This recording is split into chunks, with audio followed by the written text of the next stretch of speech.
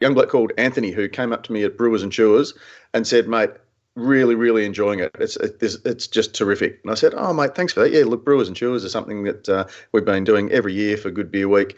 He goes, no, I meant the podcast.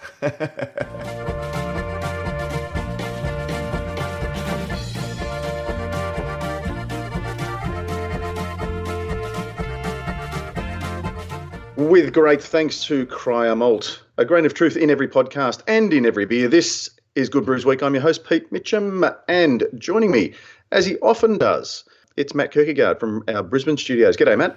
Good morning, Pete. I'm actually in the Brews News office today, which I normally don't record from, so hopefully the audio quality is, dulcet. Dulcitivity is way up there. It's good. Peaking almost. So I'm actually bringing things down just a little bit because we are in between Gabses. We are just post Good Beer Week, and it's fair to say if we had tried to record this Monday, Tuesday or Wednesday, I would have been far croakier than I am at the moment. And I've spent the last 3 days just doing emails and reading books so that I don't have to speak to recover the voice. But I know what you mean, and I think we are about to dump a bucket load of content in the channel. Again, all of the feedback that we get from listeners is, they just wade through what they want to listen to. So rather than put it in a separate channel or something like that, it is just there. It's like a VCR, or it's like Netflix for beer audio. So you can just pick and choose what you want to. But we've got some awesome sessions from the Trade Hub and also from Gabs. But I'll warn listeners that the audio from Gabs won't be up to our current dulcitivity. Anyone who went to Gabs will know exactly, without us saying anything. In fact, let's drop the first couple of episodes and snippets and chats that you did while I was busy hosting Craft College, proudly supported by Mornington Peninsula Brewery. It's interesting to say the least. So, but I think anyone who went to Gabs will understand and will be able to identify the random but continuous noises that plagued the recording in the Radio Brews News session. But for those who weren't lucky enough to get to the Cryer Malt Trade Hub at Beer Deluxe, in the newly renovated Beer Deluxe, and I'm going to give a shout out to Trent and to Georgia, and bugger me if I can't remember the other young fella's name with the English accent, but the three crew basically from Beer Deluxe, ably supported and looked after by the very capable Jason Summers. Yep. But the crew there at Beer Deluxe, we're getting used to, I think, the new digs themselves. What did you think of it, Matt? I thought it was just a real... It's the first time I think that space above Beer Deluxe, the upstairs, if you like, at Beer Deluxe, that has been in past. It's been a fine dining restaurant. It's been a function space. It's been a burger bar. It's been a small bar with copied taps from downstairs. Now I think they've really activated it really well, just dedicated it to an hop and beer garden, I think they describe it as. So there's an indoor/outdoor area, there's an indoor area, glass looking over the forecourt of Beer Deluxe, and they've done really, really well. Yeah, no, look, I agree with you, Prof. It's a great venue, and it's a great facility. When you look at some of the panels, and the panels that listeners are going to be able to hear over actually, we're going to drop the trade panels in one go, so you can listen to what you want. We had a great one with Pick Boots talking about Know Your Worth. Ours on recalls. Those who heard this week's Beer as a Conversation, there was a discussion from the IBA that we took offline and did separately with Jamie to dig a little bit deeper. Labelling and marketing, but really good content, and I think it's a really valuable platform for the industry to have these conversations. So it was great. Gabs, on the other hand, we need to refine our processes there a little bit. Having the Brews News studio looked awesome. For those who weren't there, it was basically a lot of beautifully printed vinyl that made it look like a recording studio. But we've realised now that what we need to do is actually put in soundproofing, a real studio. And to make it an actual studio, because it's fair to say that Gabs has gone every time you think, no, you know what, that's about as big as it can get, and it's about as innovative and as interesting. Somehow, between the team of Steve and Guy, Ruta and Craig, they just seem to come up with something else, and it's all about engaging the best people. Malia Walsh, who many would remember from previous Gabs as the top tier of, she was the one who stood on the shoulders of the guy who stood on the shoulders of the guy who stood on the stage to Thunderstruck. And Malia has recently had her second bub, and she's now taken on the role of talent coordinator for all the circus and roving performer type acts. And it's those sorts of things, getting the right people to get the right people, that just makes Gabs just it's a heap of stuff going on, and in the background there's a beer festival. Yeah, and it's noisy, it's energetic, and so it's not really conducive to audio, and you'll hear my voice absolutely struggling. We did have some amazing, really, really good chats with people. Sam Fuss had a really good chat with Richard Watkins and Brendan Varas. I was a little bit worried could go anywhere, but it was a terrific chat. The first one will probably drop is the chat I had with Lincoln Kelly and Andrew Higginbotham from Keg Services and Keg Star respectively, looking at the changes for kegs, from 1 July with the excise changes. But the change in package size or keg size, yeah. I did have one interview that was recorded that I got a email from the following day, the interviewee asking that perhaps it not go out because he was already 1.5 sessions deep at that stage, and he was probably not at his best. Which was probably quite fair. So I won't call that person out. But no. So we protect the innocent. Terrific content. Listen to it for the content, not necessarily the ambient audio quality. You will get a real sense of the feel of Gabs, but hopefully the Joe can polish that and make it listenable, because the content is great. The giant Jenga, the basketball court, and the speaker directly above the studio probably weren't conducive to the quality of the audio. But anyway, onwards and upwards, and it was a great activation. Yeah, well, I was going to offer some prizes to anyone who could identify the various sounds, but since you've just given them away, how about we just go straight into the headlines? And Matt, starting off this week, making news. Grimbergen Monks brewing beer again, and it's a 10.8% ABV. Gee, I don't want to say it's boozy, but and Lee from Ekibin, one of our regulars, sent this through on email, and thank you very much to all our listeners who have come up and said hello, to those who have dropped in onto the Facebook group and identified various stories for us. Thank you very much for that. But this one, the first time that the Abbey has brewed beer since it was ransacked by the French in 1795. And look, just on that, I thank Lee, and I thank everyone in the Facebook room. We won't sort of go on too much about the Facebook group, but thank you to everyone that has posted these stories, because apart from, I think I wake up every morning to 30 different emails that are news summaries from around the world, and you see some of these and you're never quite sure what has news value and interest and what doesn't. And this was one I saw and thought, actually, that's interesting, I'll dig into it. I was in Devonport yesterday doing a maltings tour and I couldn't really look at it, but sure enough, it was on news around the world. And also, I got a phone call from the ABC World Today wanting comment on it, and I just didn't have time to. I don't like to just sort of speak off the cuff, particularly on proper radio. I'm quite happy to do it here, but on proper radio. And so this was one of those stories that when we see members of our Facebook group paste them into it, it really gives us a sense of what people are interested in and helps us filter out. So thank you to Lee. But in terms of this story, Prof, look, it's an interesting one, and my cynicism filter jumped straight up the moment I heard it, which is why I wanted to dig a little bit deeper into it. So Grimbergen is a monastery, but then to be a Trappist beer or a monastic beer, you have to be brewed within the walls of the monastery. The monks have to be involved, and all proceeds have to go to charitable endeavours.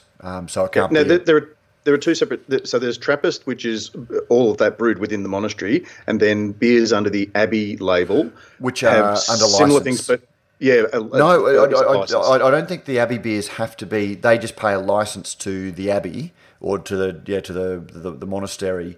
But but they can be brewed by lay people. They can be brewed at exactly other facilities and that sort of thing under the name of but not Trappist. But it's in that sense, Trappist. like Leffe is an Abbey beer, but it's a little bit like Furphy in that they've licensed the name of the brewery, but the Now, and this is the interesting thing, Matt. So I remember drinking Grimbergen for many years. So I was surprised that this was the first beer. So it's actually it's been produced by since 1795. Well, no, but it's the first one that they've made under the monastic tradition. So they've licensed it to Carlsberg, I think it is, because I remember having it on a train, speeding through France. And thinking, how good is this? I don't care. Like, if I can get beers like this on a train, I don't care that it's like a Leffe or something like that, because they're still great beers. The thing about this for me is that when you read the story, the Abbey was founded in 1128, and that this is pretty much the James Squire of Abbey beers. So they've been licensing the name. They're now installing a small brewery in it, but only a small portion of the beers that you and I are ever going to get to try are going to be made, if we ever get to try it. And I'm trying to think, there are a couple of different stories, but when I read the story, Mark, an expert at Carlsberg, who will be the project's brewmaster, said the 10,000 hectolitre per year facility. So what's that? That's 1 million litres? 10 hec. 10 hec is 1 million litres? Well, yeah, it depends on how hard they're squeezing it, but yeah, I think that's around about. Well, no, it's saying it would equate to about 1 million a year. 10,000 hectolitres per year facility, aim to make, assuming that they've got this right, aim to make limited edition versions of beer already brewed on a commercial scale under the Grimbergen name. So this is basically Carlsberg trying to put a veneer of authenticity over a beer that they've been brewing under license for some time. So you look at as always, anything that creates interest in beer is to be celebrated. But when for the good reasons, yes. For the good reasons. When you see that this has gone absolutely wildfire across the media overnight, it is a marketing and PR coup for Carlsberg. This is basically the Carlsberg equivalent of a James Squire brewhouse. Your core range still comes out of the big house, but then you've just got a couple of little novelty beers that get you into the venue or keep you engaged in the ecosystem. Just pop it in perspective more than anything else. Yeah. Moving on, Matt. Semi-sad news. Sample Brewing enters administration. The Melbourne-based contract brewing operation Sample Brewing is being offered for sale after the business called in administrators on Tuesday. That's Tuesday a week ago now, the Tuesday of Good Beer Week. Sample is understood to have debts of approximately 300 large, with founder and director Vedad Hurik the largest creditor. We had a bit of a chat about this, standing out, walking down the street after the awards. Or was it before? Yeah, well, it only broke on Thursday after we recorded the last podcast. It is sad news, and Prof, I just get this feeling in the market at the moment that we have seen one or two closures this year. There are a number of breweries that are up for sale. Most recently, Brooks Beer. Melissa and Doug have decided to put their brewery and plant and IP and everything up for sale. That's the thing, and there are there's probably 3 or 4 others. We've listed 1 or 2, and there are a couple that haven't listed because a lot of businesses list privately, and they don't necessarily want to advertise who they are. And a big part of that is because people start to make assumptions and rumours spread and things like that. So they don't want to scare the horses. Yeah. And whilst Doug Brook speaking to Claire for a story yesterday, was putting a very positive face on it. We've taken it. We've done it. We've got other opportunities. We want somebody with more energy. There was just that little bit of undercurrent of It's a tough gig. It's a tough gig, and actually some of the Gabs podcast, I talked about it with a couple of people, and I talked about a lot of breweries go into open undercapitalised, and you don't have that financial capital to really fund your operations and grow. And then I also talked about an emotional or an enthusiasm capital that is also a bank that breweries have. And if you can keep that enthusiasm and the passion topped up, then all of the challenges that you face and the exhaustion that comes is fueled by drawing down on that enthusiasm capital. But when that runs out, you're basically doing a really hard job for very little cash. Yeah. Potentially, but for potentially, subsistence income, and you're not seeing yourself get ahead. Probably not surprising that Sample, it was one of those brands. It went big, had a very that they'd invested in brand. They've got apparently they're a brand that's anything up to 1 million litres. They've got 500 outlets. They're ranged in all of the big venues. Their turnover was 2.7 million a year. So they were just hitting a couple of scale milestones. And in the scheme of things, a $300,000 debt. And we haven't seen how that debt's structured. And probably there's a share of that going to the ATO based on other liquidations that we've seen or other administrations we've seen. So in the scheme of things, it's not a huge debt, and I think it's just a group of business people that saw an opportunity, entered it, and are basically cutting their losses and hoping for a sale. Yeah, and Matt, you touched on an interesting and surprising fact. I spoke to quite a few brewers who brought up the fact that Sample was selling. They were the various numbers. I said to them, just out of interest, how much what do you reckon their revenues were? And most of them were sort of far below the 2.7 million that you just quoted. They were quite surprised to hear that they were pumping out that much, that sort of volume in revenue terms. Does that make it a valuable acquisition at a fairly bargain basement price for somebody who's looking to perhaps add a contract brand or absorb the brand into their own range, knowing that they've now got an entry into BWS and Uncle Dan's and First Choice? The administrators are running the business. It's a going concern. And I guess there is a lot of excess capacity. We've seen a lot of breweries that have been advertising for contract, that they've expanded. They've got excess capacity for the time being, and they're advertising. And I guess if you've got a pipeline that like this, that you can just sort of service that pipeline, and as almost as a second home brand or a contract brand to your existing proprietary brand, to take in some of that volume.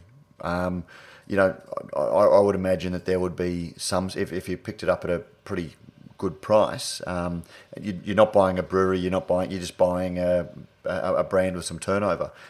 Maybe that's a market, somebody who wants to get into the industry with the hard work already done.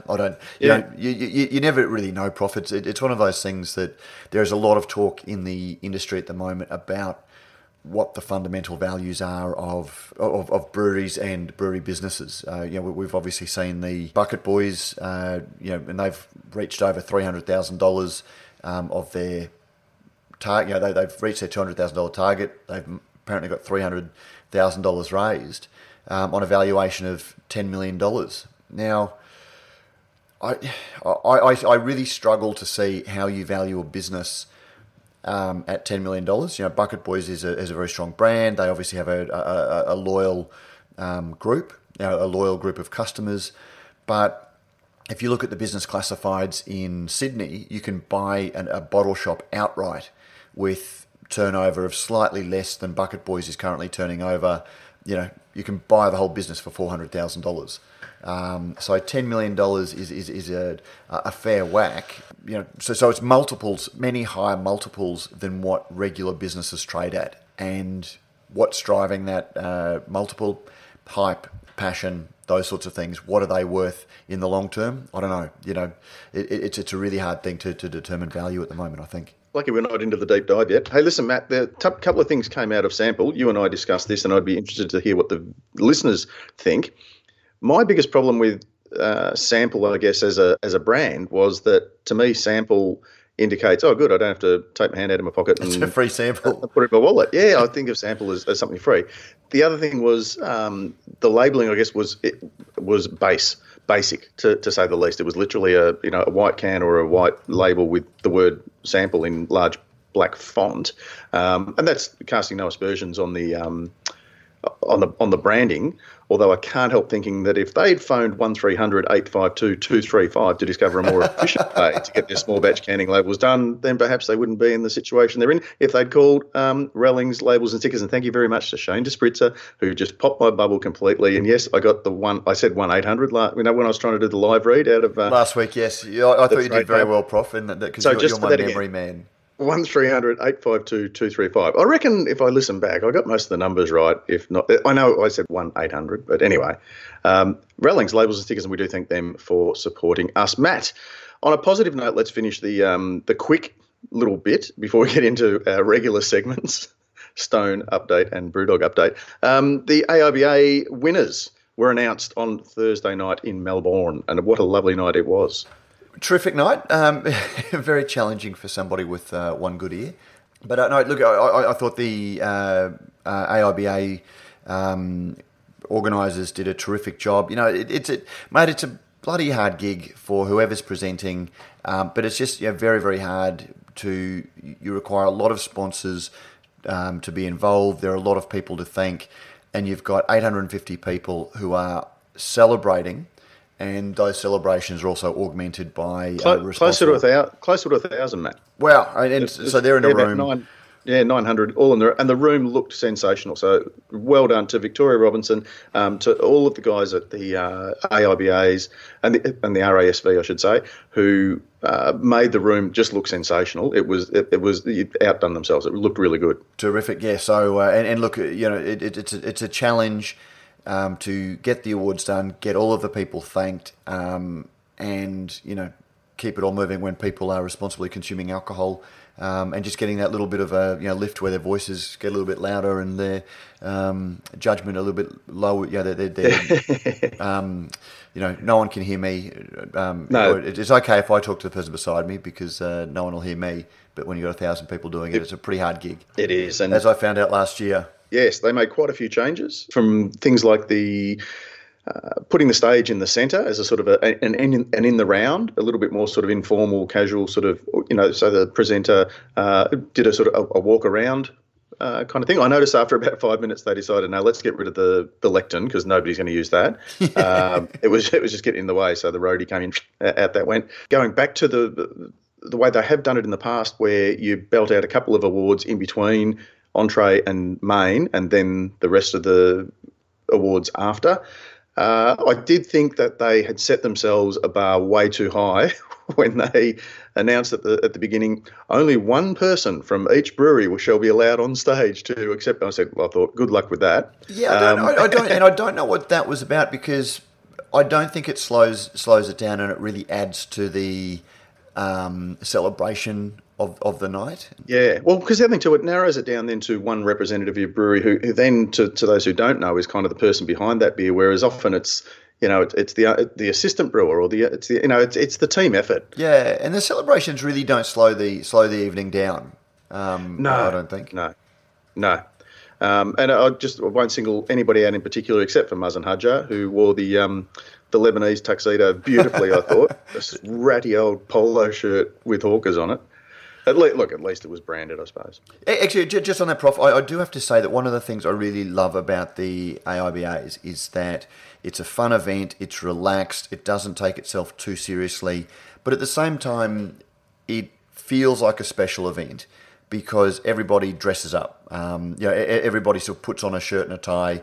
Everyone dresses up. Well, they're almost everyone. But when you look at the US, events, it looks like a frat party. It sort of doesn't have. Yeah, it seems the American style is it's more about branding your brewery. So, being up there in your brewery t-shirt or hoodie rather than I am the person from this brewery and here I am in a suit accepting the award. Yeah, and there are so many occasions for that. Every beer festival, everything else in the industry is for that. I just think the awards nights are just a nice, just to lift the tenor a little bit. But again, that could just be my age.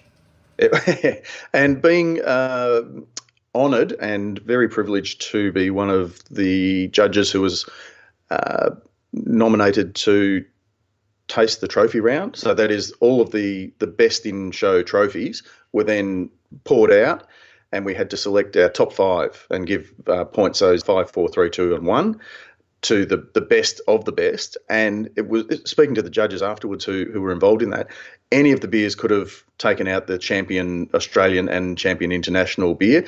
As judges, we don't know which is the locals and which are the internationals, but there was, I think every judge had a different top beer for their best. And big ups to Four Pines Brewing Co., who won the Champion Australian Beer Award for their Calidor Schwarzbier. And it was great to see a lager take out Best National Beer.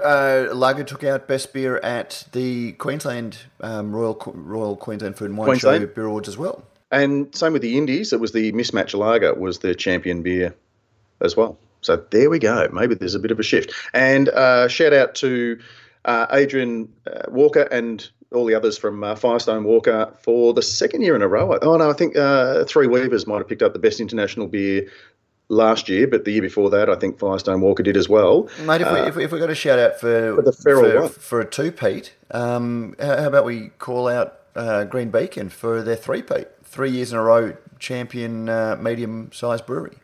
Yeah, exactly. Back to back to back. And mate, all right, look, I have to say that is a monumental achievement because even without looking at the competition, yeah, just what you need to do to get that sort of consistency. Unbelievable. But speaking to like Sam Fuss, who was last year's champion Gypsy Brewer, didn't win a gold this year. Richard Watkins, who has won trophies and medals all around the world this year, didn't win a gold medal. At the AIBAs.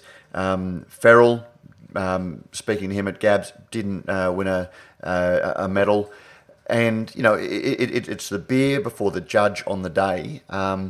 Can have so many variations.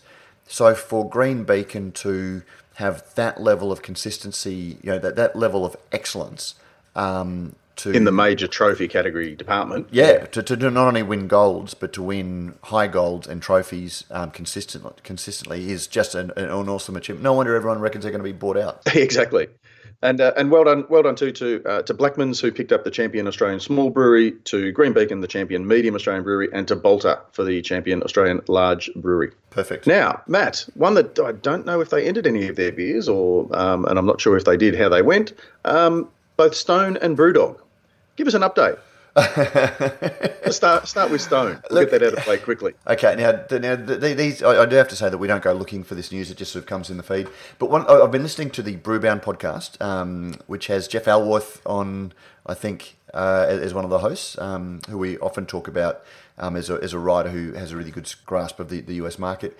But so Brewbound has talked about, the headline is, despite months of rumours to the contrary, Stone Distribution Company is not for sale. And I just flagged that because, again, it highlights something that we've been talking about in the US for a while. Some of the bigger breweries are pulling back, or if they've doubled their brewery during the height of the boom, are now taking a contract brewery, or rumours of their volumes being down. And now Stone is the latest one. There's been a lot of rumours that they're going to sell off their distribution company. They have cut back the number of SKUs, stock keeping units has cut back, and that has of course led to all sorts of speculation about the business. We saw them pull out of Germany. The Brewbound podcast talked about, whereas Stone has always trumpeted the fact that at Stone Gardens has a unique menu. It's not your typical craft brewery taproom fare of burgers and chicken wings. They've just launched their new menu that is burgers and chicken wings, which is probably, I would imagine, a lot less expensive to produce than the menu that they're very aspirational, or very forward-thinking menu that they did put out. So yeah, it's just very, very interesting to see some of the signs that are dotting around about Stone, just to sort of keep an eye on them. Because there has also been suggestions that they might be up for roll-up into one of those American craft beer roll-up businesses. So, yeah, no, I just sort of flag that. It's not specifically about Stone. It does shine a light on how things are changing and how quite a few changes now to Stone's, I guess, their base philosophy shows that, you've got to adapt to a changing market. In Australia, as we often say, we are behind America, but we catch up very, very quickly. And so these are trends that we are going to see. We have seen an increase in businesses close for a whole lot of reasons. We've seen growth at the biggest end of the market slow down. We've seen amalgamations, most recently Dogfish and Boston Brewing. Do you think, is it your gut feel that we could see something similar with Stone and a similar sized partner, or a bigger or smaller, to create that kind of, I guess, a more stable collaboration? As we know, I don't have a pipeline into the business to ask these questions. When you look at what is happening, I heard Sam Calagione talk again on the Brewbound podcast earlier in the year, talking about all of the things that they were doing. They'd taken some private equity investment, and it was always his intention to buy them back. And they were one of the breweries that has managed to continue to grow, keep a strong brand, all of those sorts of things. And yet they still see the future for them is partnering with a bigger brewery.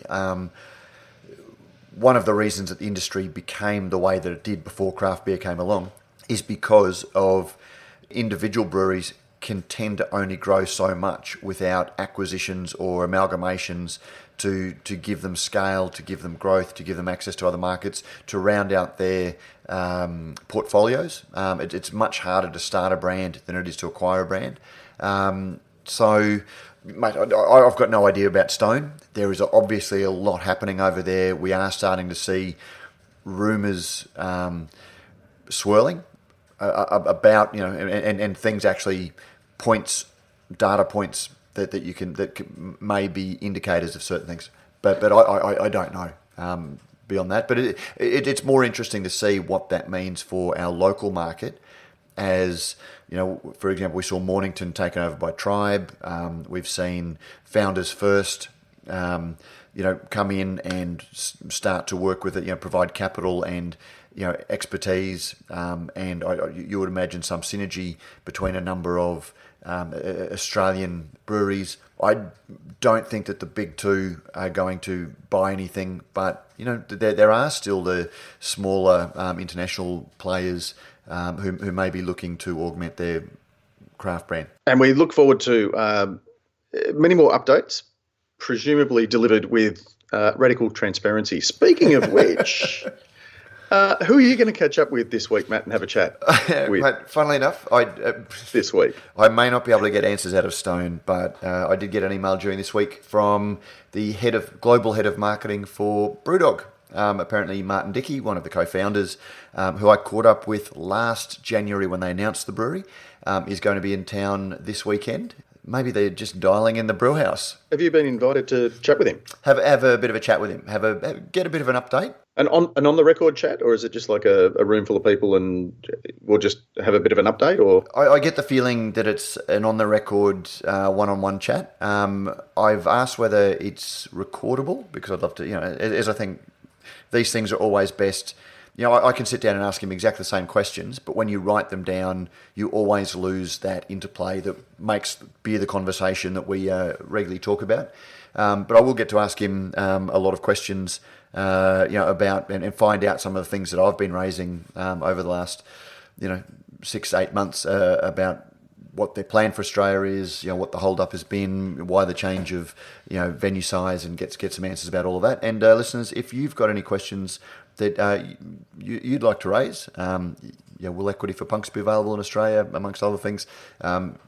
Jump in the Facebook group if you want to share those with us. Now sitting at 199 members. Perhaps Martin will become the 200th. Perhaps you could offer him that as a special treat to Radio Brews News listeners. And as you have done so beautifully in the Facebook group, if you do have a question that you'd like Matt to ask, please make sure it's a sensible one. I do have to say that because it's working beautifully at the moment. The level of discussion is As we expected. Yeah, no, but it's a really, really valuable discussion. Again, if you listen to the podcast and you don't do Facebook groups, you're not missing out on anything. I actually feel that the value is more to us, Prof, than us feeding back value. But it's and it's not like a lot of the big craft beer baron lover Facebook groups where they're posting this is what I'm drinking. It's discussion about the issues and bringing things to our attention.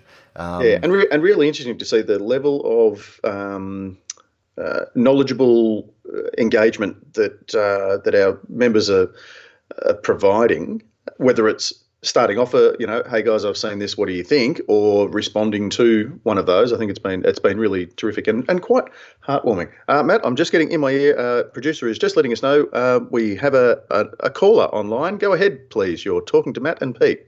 Hello, mate. How you going? Owen Johnson, welcome to Brews Newsweek. Thanks, guys. Thanks for having me.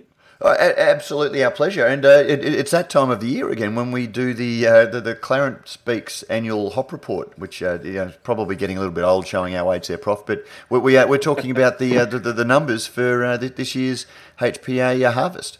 Yes, it's a bit like very much a standing calendar. We like to share our crop result as far and as widely as people are willing to listen. And it's an annual date that we have on our calendar. But mate, one of the things that actually, before we go into digging a little bit deeper, maybe you can just tell us the headline figures from HPA's point of view. What's HPA's feeling about the 2019 harvest?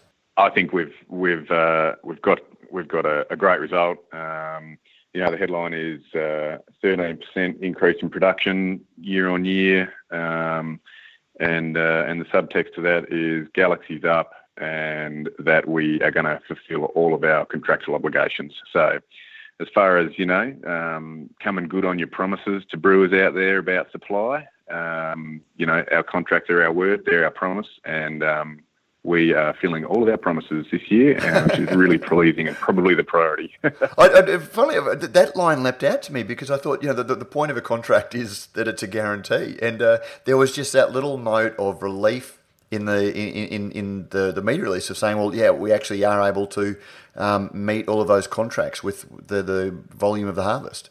Yes, and and it's not every year that we can say that. Unfortunately, like as best as we try to execute the things that we're in control of, it is still an agricultural product. It's really important for us to meet our contractual obligations. It underpins how we conduct our business, and whether it's a hailstorm in 2016 that took out something like 40% of the Vic Secret crop, or Cascade having a bit of a nightmare last year. There's all sorts of texture behind it, but this year we're really pleased with the result. Digging a little bit deeper, the standout figure for me, and it also makes me realise how long Prof and I've been doing this podcast.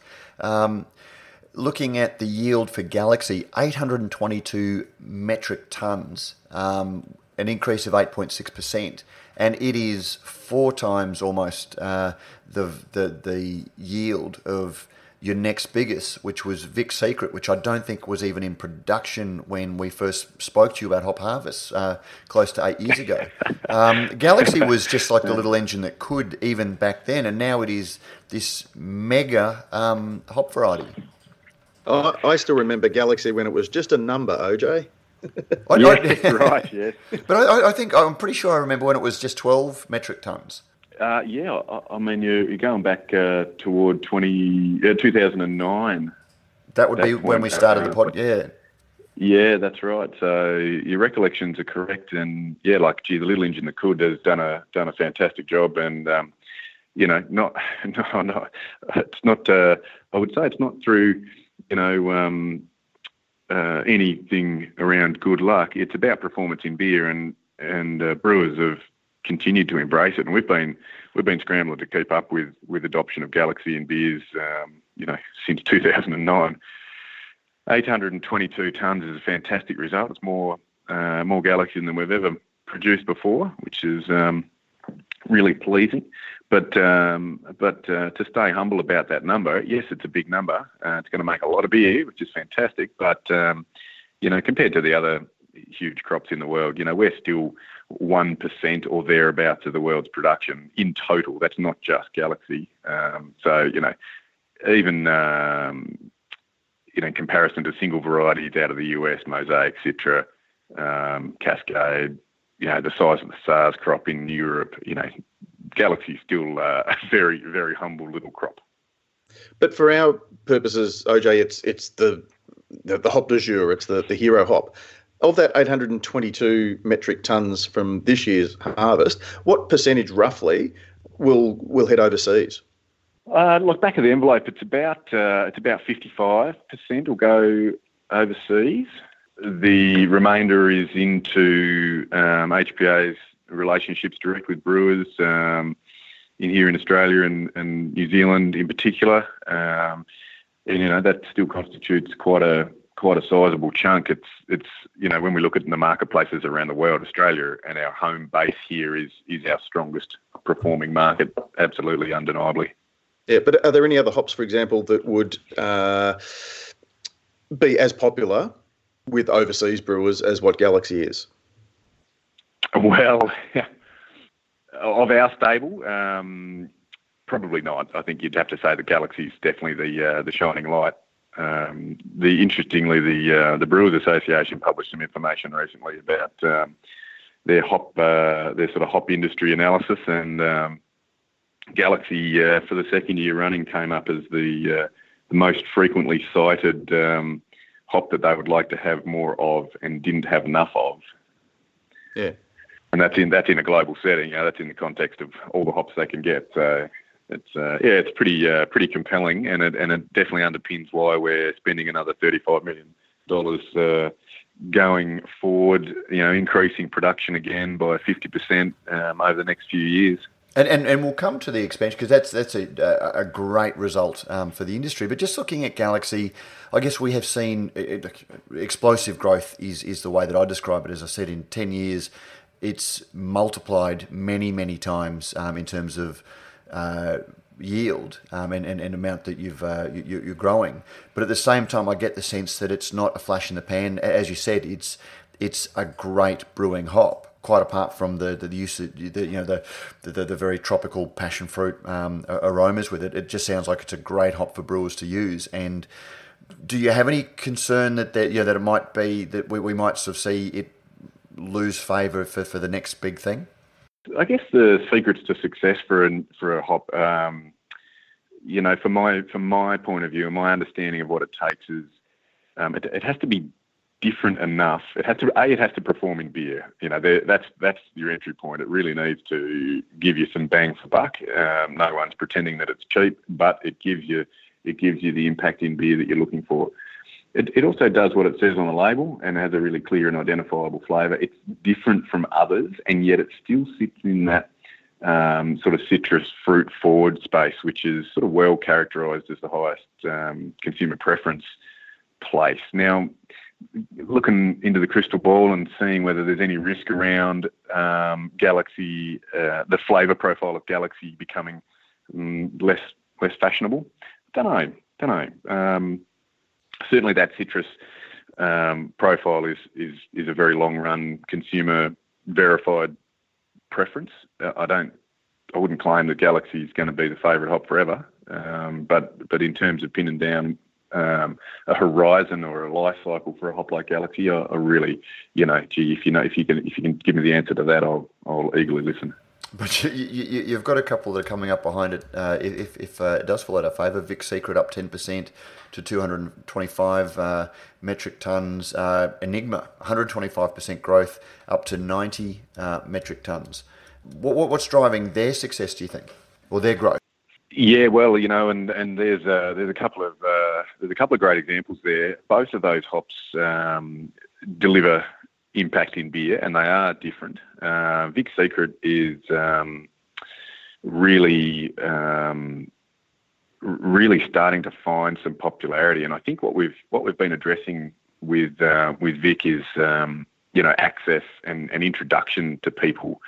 Because it is still quite a new hop. I think it was released, if memory serves me correctly, it was only released in 2014 or 15 itself, maybe 14. And in that sense, it's still brand new, and a lot of brewers just haven't seen it, haven't had the experience, through their home brewing beginnings and brewing with it for a long time and understanding how it performs. So we've really been trying to address access and brewer introductions on that variety. Enigma is the same. It's a much smaller crop,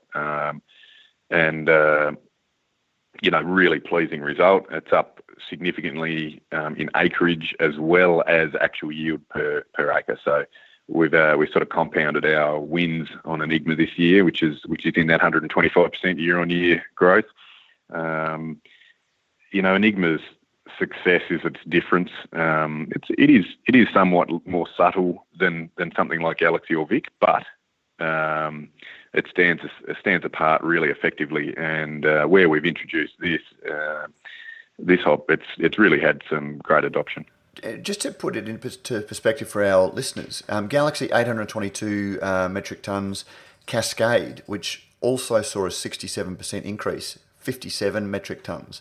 And it was, again, going back just 10 years, it was one of the major craft hops that you were producing from memory.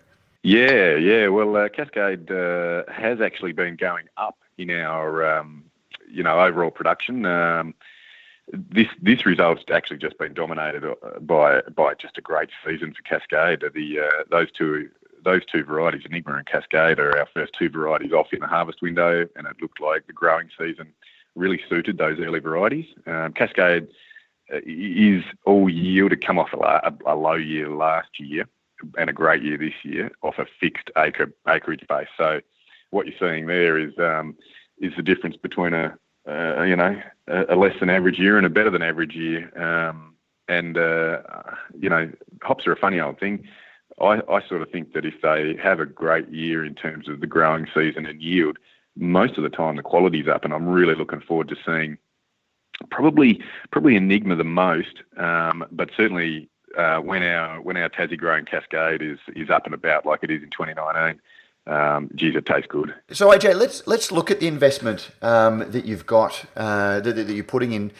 The yield increases are a result of a $20 million investment, I think from memory primarily in the Buffalo Valley, and you've got a $35 million project which will include an additional 300 hectares in the Buffalo Valley. Are we going to see more investment in Tassie, or have you just got nowhere else to go? Look, we do have some options in Tassie, but they're not, how would you say it? They're not like a doubling of acreage or anything like that. They're really sizable chunks of land that are available to us, and fit the bill to be great hop growing land. They're around Eurobin and the existing Ross Trevor hop farm, and out in the Buffalo River Valley. Lots of ex-tobacco land out there, great river flats, just classic land that actually a lot of it has not seen hop production before, which is also quite an exciting proposition. So that project from 2014 through to 2017, that doubled production. That was a 100% increase in production in that period of time. Not all of that was up in Victoria. This investment is, as you say, is going to be focused in the Buffalo. Comprising a 300 hectare presence there by fully functional, fully productive by the end of 2025. That'll effectively double our acreage there in Victoria, which is super exciting. And these are pretty regional areas, and to see those beautiful valleys filled with the luscious green canopy of a hop field is going to be super exciting. I can't wait to see it. OJ, perhaps finishing on a comparative note and hopefully a very positive one. Let's go back and say this whole craft beer thing hadn't quite taken off. Would we have seen this sort of expansion with Pride of Ringwood or Super Pride? How would things have looked had it not been for this great thing that we call craft? Oh, look, I think I can be pretty frank about that. The prospects of the Australian industry presenting alpha on a global market as a commodity were pretty grim. They're pretty bleak. And to Managing Director Tim Lord's credit, he basically took that took that leap of faith on the craft wave, on this fashion, this trend, this fad that had no proof behind it, and started to really back some of these new varieties. And we had this really long run breeding program with some awesome hops in it. To our good fortune, we had these varieties up our sleeve. It was a matter of taste and the condition of the market, and us having the fortitude to go ahead and back them and spend the money to plant up and present them to brewers. And I think the results speak for itself. And the IBA presented some figures there during Good Beer Week about the growth of craft here in Australia, still pegging 25% volume increase year on year. That's just fabulous. Isn't that just super news? Great news for drinkers, great news for modern hop farmers like ourselves.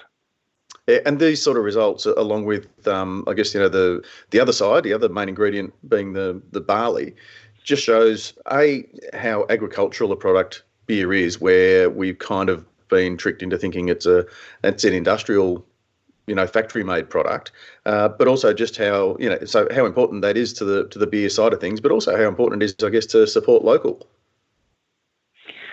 Yeah, you're absolutely spot on. The impact of agriculture in the Australian beer manufacturing scene just is undeniable. And I'm lucky enough to exist in a space where I get to talk to brewers every day and try and fit that, sort of work on that understanding of how agriculture and beer making have to interface. And sometimes it's a bit of a tough conversation, but really, people in my experience love it. They really dig the agricultural input and are excited. Like on farm during harvest, people are super excited. It's a real experience for people who haven't been to a hop farm before. The outlook for us on farm is really, really positive. We see increasing engagement and value, people valuing what we do and understanding and valuing the agricultural inputs. Malt perhaps is the next frontier. Can the maltsters present unique and differentiated flavours? Can brewers embrace them and harness them and make a whole suite of different tasting beers for consumers to get their teeth into? Yeah, and I think that really nails it on the head, OJ. It's a really exciting time to be investing in flavour and looking at, I guess, taking our taste buds to new and interesting places. Yeah, absolutely. And I'd say big props for the brewers out there, especially on the back of the AIBA results recently. As a celebration of great Australian beers, there are some fabulous brewers in the country making some outstanding beers, and we're super stoked to be involved, in how we can presenting choice and variety and hop flavour to them to then go and harness and modify and manufacture and use their art and science to create these awesome beers. I love being a beer drinker in Australia at the moment. It's a good time to be alive. Better to be a beer drinker than a backyard brewing, OJ? Well, mate, you're asking me about apples and pears there. I've always loved drinking beer. I really enjoy making beer, and I really love where I sit at the moment talking to brewers about my favourite topic every day. Excellent. Well, OJ, those 300 additional hectares are not going to plant themselves, so we better let you off the phone, jump on the tractor. Got a few things to do. I better go and fire up the tractor. That's it, mate. OJ, thanks very much for joining us with the what has become one of our favourite segments, the annual Hop Crop Report. Thanks for having me, guys, and thanks for your support, and keep on drinking great beers. Cheers, mate. Prof, mate, that's always, like, I love the Hop Report time of year. Always great to chat to OJ and find out. And, it's one of those times I feel really, really excited about the industry when you see, like 55 million investment.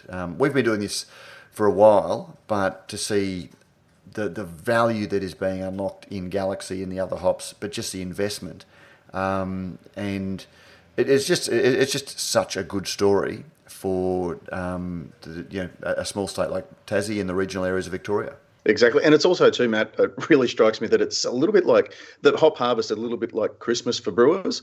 It's that one time of the year when I think we're genuinely getting more and more excited. And it reminds me a little bit of, veganism or vegans. You know how you can tell a vegan? It's a little bit like the same thing with brewers. How do you know if a brewer's been to the hop harvest? Because they'll tell you about it, yeah.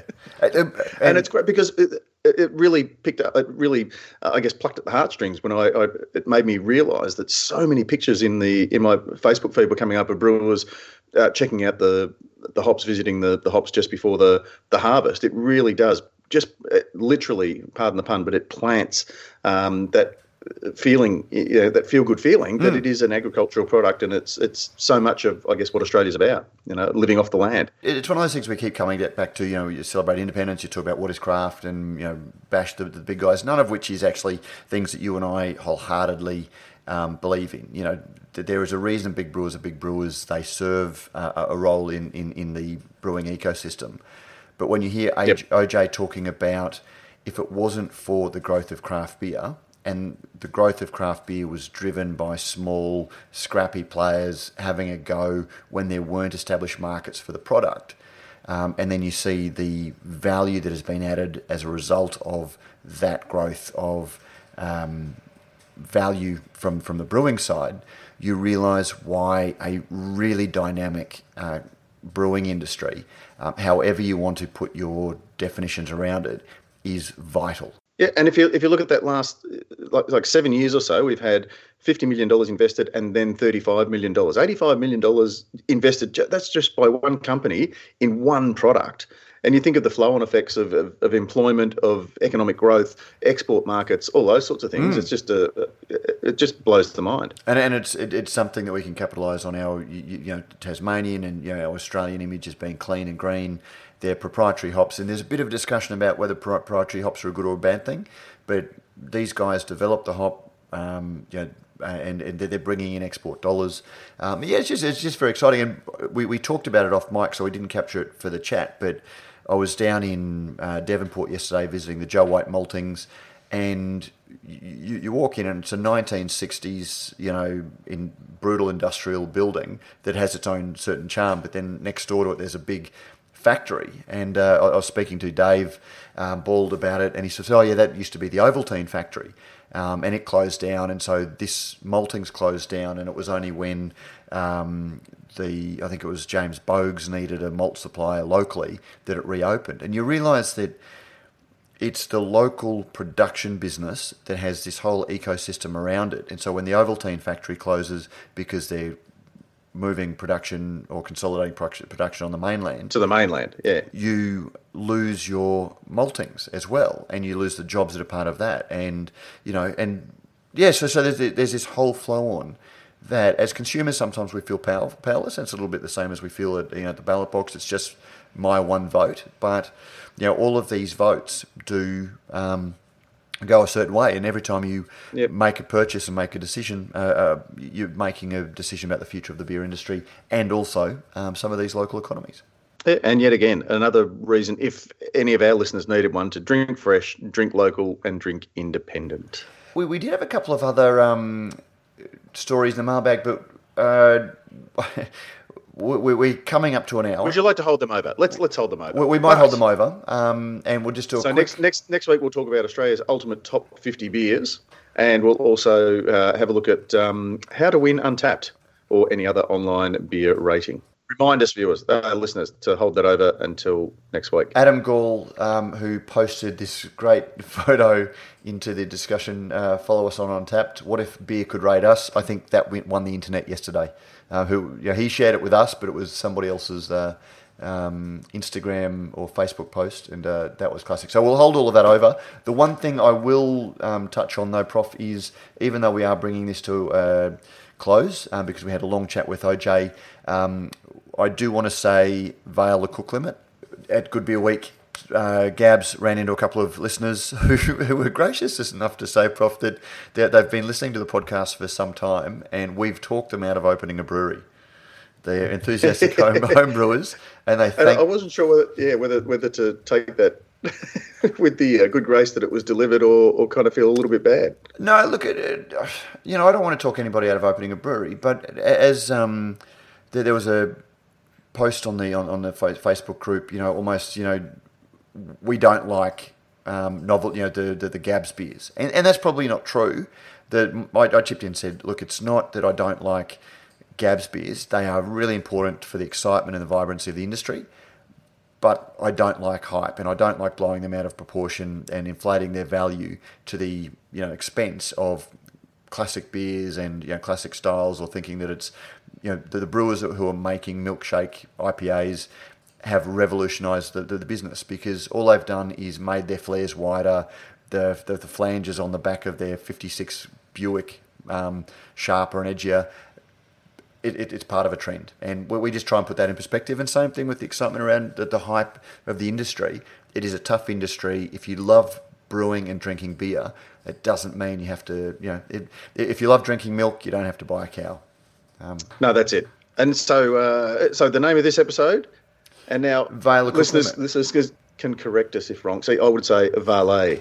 Valet, the Cook Limit, because the other feedback that we're getting is, look, we're constantly getting new listeners to the podcast. They don't really understand what the Cook Limit is. They think it's Greg Cook, but also they don't want to see a set time limit. They want the discussions. They don't want us to waffle. They want the discussions to take what they need, and not set an arbitrary limit. So And apropos of that, Matt, I'm going to give a shout out to Stuart, who's one of the Ale Stars at the local tap house in St Kilda, who popped into one of my craft beer college sessions and did ask about the Cook Limit. And also, just before we wrap up our Good Beer Week episode, I'm going to give a shout out to a young bloke called Anthony, who came up to me at Brewers and Chewers and said, mate, really, really enjoying it. It's just terrific. And I said, oh, mate, thanks for that. Yeah, look, Brewers and Chewers is something that we've been doing every year for Good Beer Week since the second one, I think. Since the second one. And look, it's just, he goes, no, I meant the podcast. Which I sort of, I felt really good and a little bit embarrassed about. But so thank you to him. And I'm going to give a shout out to Russell, who bumped into you and I and his mate, whose name I can't remember, Bubble Bath Beer. I think that they were one of the guys that we were thankful that we talked out of.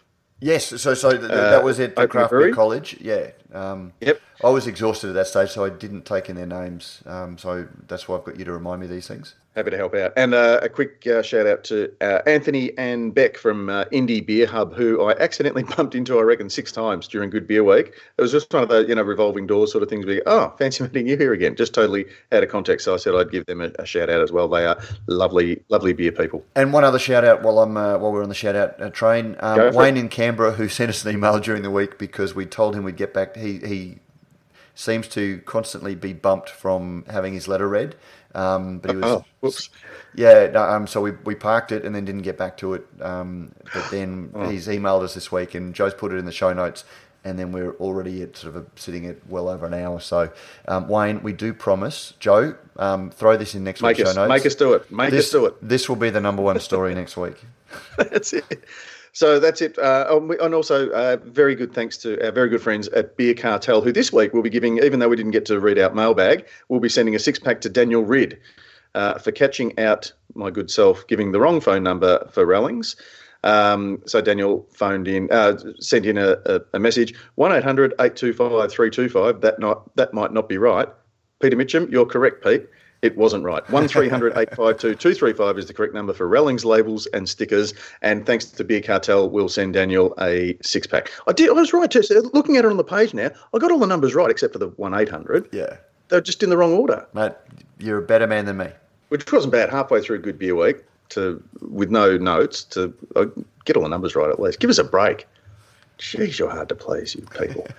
Thank you very much. Look, if you do want to join the Facebook group, the question that needs to be answered, the answer is soapbox. Soapbox. And we've also added a second question because, again, I've been a little bit overwhelmed by how many people join. I'm not sure, we weren't sure how many people were listeners and how many just sort of found it and wanted to join they just join Facebook discussion groups. So we have added a second question. How did you learn from us? Just because we're genuinely interested. It's not a secret club or anything like that. No, but we do. Yeah, it is important, I guess, for us that you answer at least one of the questions so that we know you haven't just sort of been bombarded with us as spam and then sort of invited to join the group that you do have a genuine interest, because look, you don't have to look at it every day. It's not going to pop up a truckload in your feed, but it's more so that we can, well, today is not a good example, but so that we if we do happen to go over the hour, we continue that on in the Facebook group. So listeners, thanks very much. Matt, thank you very much for joining us again and making this podcast what it has become. That's the bit where you say, thanks, Prof. Lovely to speak to you. We'll talk to you next week. Yeah, no, thanks, Prof. Lovely to speak to you. Talk to you next week. And it's great to see you and Zoe in Melbourne last week. We really need to do more of that. It was a lot of fun. And thank you very much. As always, the most important people who make this podcast possible we're just the mouth, but you guys who are the ears really make it all worthwhile. So thank you very much to you guys. And we'll catch you all again for next week's episode.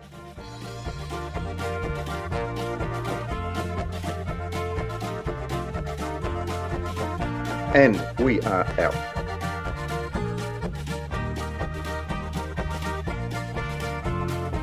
Don't forget, if you like what we do at Radio Brews News, you can help us out in a number of ways. You can sponsor the show, either by a small monthly contribution or through a one-off donation. You can find details in the show notes. You can review our podcast on iTunes or your favourite podcasting service. Let us know what you think and help others discover the show. Finally, you can tell us directly what you think by sending an email to producer@brewsnews.com.au. All letters received will receive a Brews News bottle opener, and thanks to our good friends at Beer Cartel, the letter of the week will receive a mixed six-pack of Australian craft beer. When Brews News cast and crew are buying online, we buy at Beer Cartel. We love hearing your thoughts on the stories we cover, because beer is a conversation.